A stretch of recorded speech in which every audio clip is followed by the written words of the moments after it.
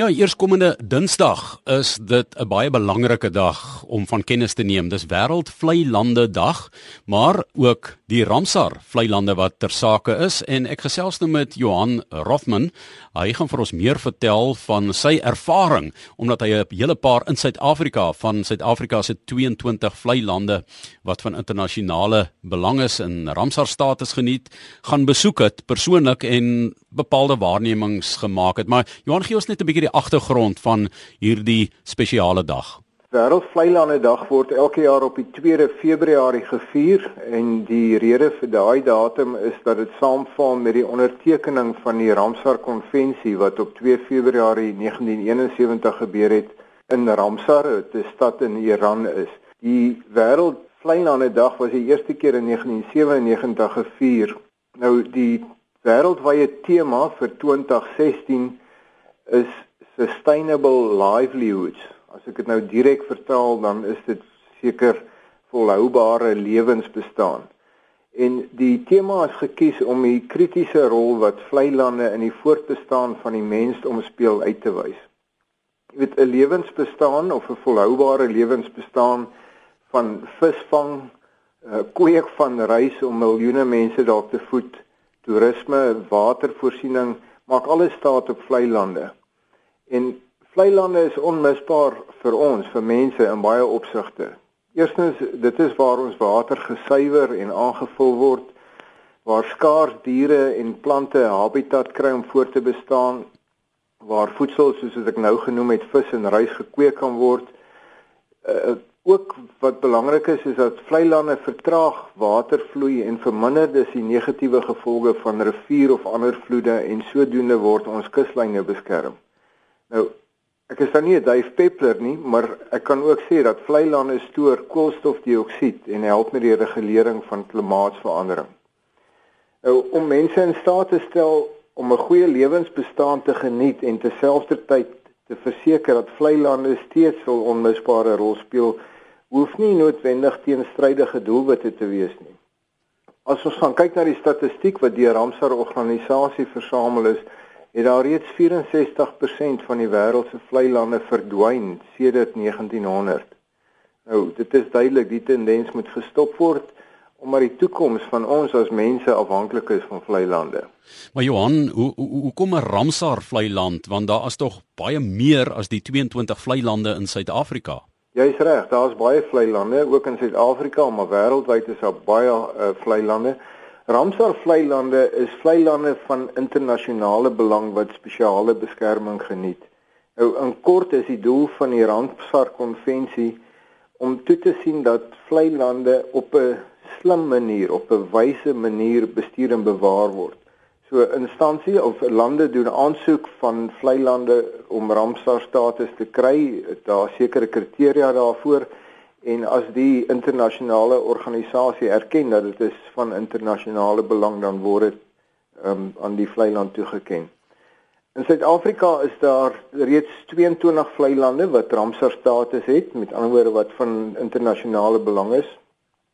Die nasionale departement, ons regering se departement van omgewingsake is verantwoordelik om toe te sien dat die Ramsar Konvensie in Suid-Afrika nagekom word. Nou, ek is nie bewus rondom die Wêreld Vleilandedag dat daar enige spesiale aktiwiteite gereël is deur die regering nie, maar dit beteken nie dat dat ons hier in Suid-Afrika niks kan doen om by te dra tot die beskerming van ons vleilande. En ek sou graag 3 goed wil noem wat elkeen van ons kan doen. Wat is dit? Eerstens is raak net bewus van vleilande in jou omgewing en spesifiek in Suid-Afrika. Besoek die vleilande en leer meer van die rol wat dit speel en al die uitdagings wat die voortbestaan daarvan mag bedreig. En raak betrokke, ondersteun die instansies wat die vleilande moet bestuur en beskerm. Nou, Johan, jy het nou 'n ding aangeraak want dit sluit aan by toerisme. Jy weet, dis 45 jaar gelede, 2 Februarie 1971 in die Iranese stad Ramsar wat hierdie konvensie gesluit is in Suid-Afrika, is 'n stigtersland daarvan. So toerisme, bewaring deur benutting wat 'n belangrike slagspreuk geraak het. Hoe voel jy daaroor? Ja, baie sterk. Dit is juist die doel van die projek waarmee ek besig is om al hierdie Ramsar vleilande te besoek en as toerismebestemmings te bevorder. So ek glo toerisme kan 'n groot bydrae lewer deur net bewusmaking en meer oë op die grond om die vleilande daar te beskerm. Nou mens praat van staproetes en voëlkykers en so wat in die vleilande gaan rondbeweeg. Die 22 vleilande internasionale vleilande dan van Suid-Afrika wat Ramsar status geniet, is hulle min of meer almal aan toerisme gekoppel? Ja, wat interessant is, ons het 19 nasionale parke in Suid-Afrika.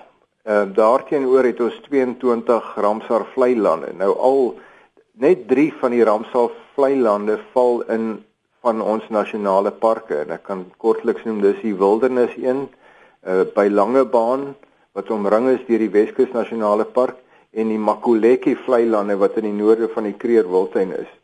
Nou daar's ander vleilande, onder andere is daar 4 Ramsar vleilande wat binne die wêrelderfenisgebied van isiMangaliso val. Dis Suid-Afrika se eerste wêrelderfenisgebied. Die 4 Ramsar vleilande daar is St. Lucia, Lake Sibaya, die Turtle Beaches en Kosi Bay. Daar's heelwat ander vleilande wat in provinsiale reservate val. Selfs hier in die Kaap soos De Hoop, De Mont, Limpopo is Nylsvlei, Florenvallei in Mpumalanga, Noordwes is Barberspan, Gauteng het Blesbokspruit, Vrystaat het Sekoevlei en Natal het Ndumo Wildreservaat. Dis nou nie al die Ramsar vleilande wat ek genoem het nie, maar ek wil maar net 'n ander ding gee dat dit is baie nou gekoppel aan toerisme omdat dit ook deel van een of ander reservaat vorm. En die meeste aktiwiteite in die algemeen wat by vleilande plaasvind, nommer 1 is voëlkyk. Dit is 'n aantrekkingspunt, dis 'n habitat waar voëls gemaklik voel. So voëlkykers besoek hierdie vleilande gereeld en dit is die hoofaktiwiteit.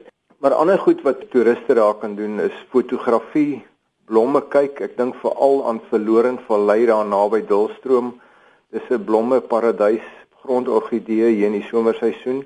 Stap, fietsry, hengel en dan watersport soos roei en seil. Daar's nou nie van die vleilande wat kragboot aktiwiteite toelaat nie, maar roei en seil is algemeen.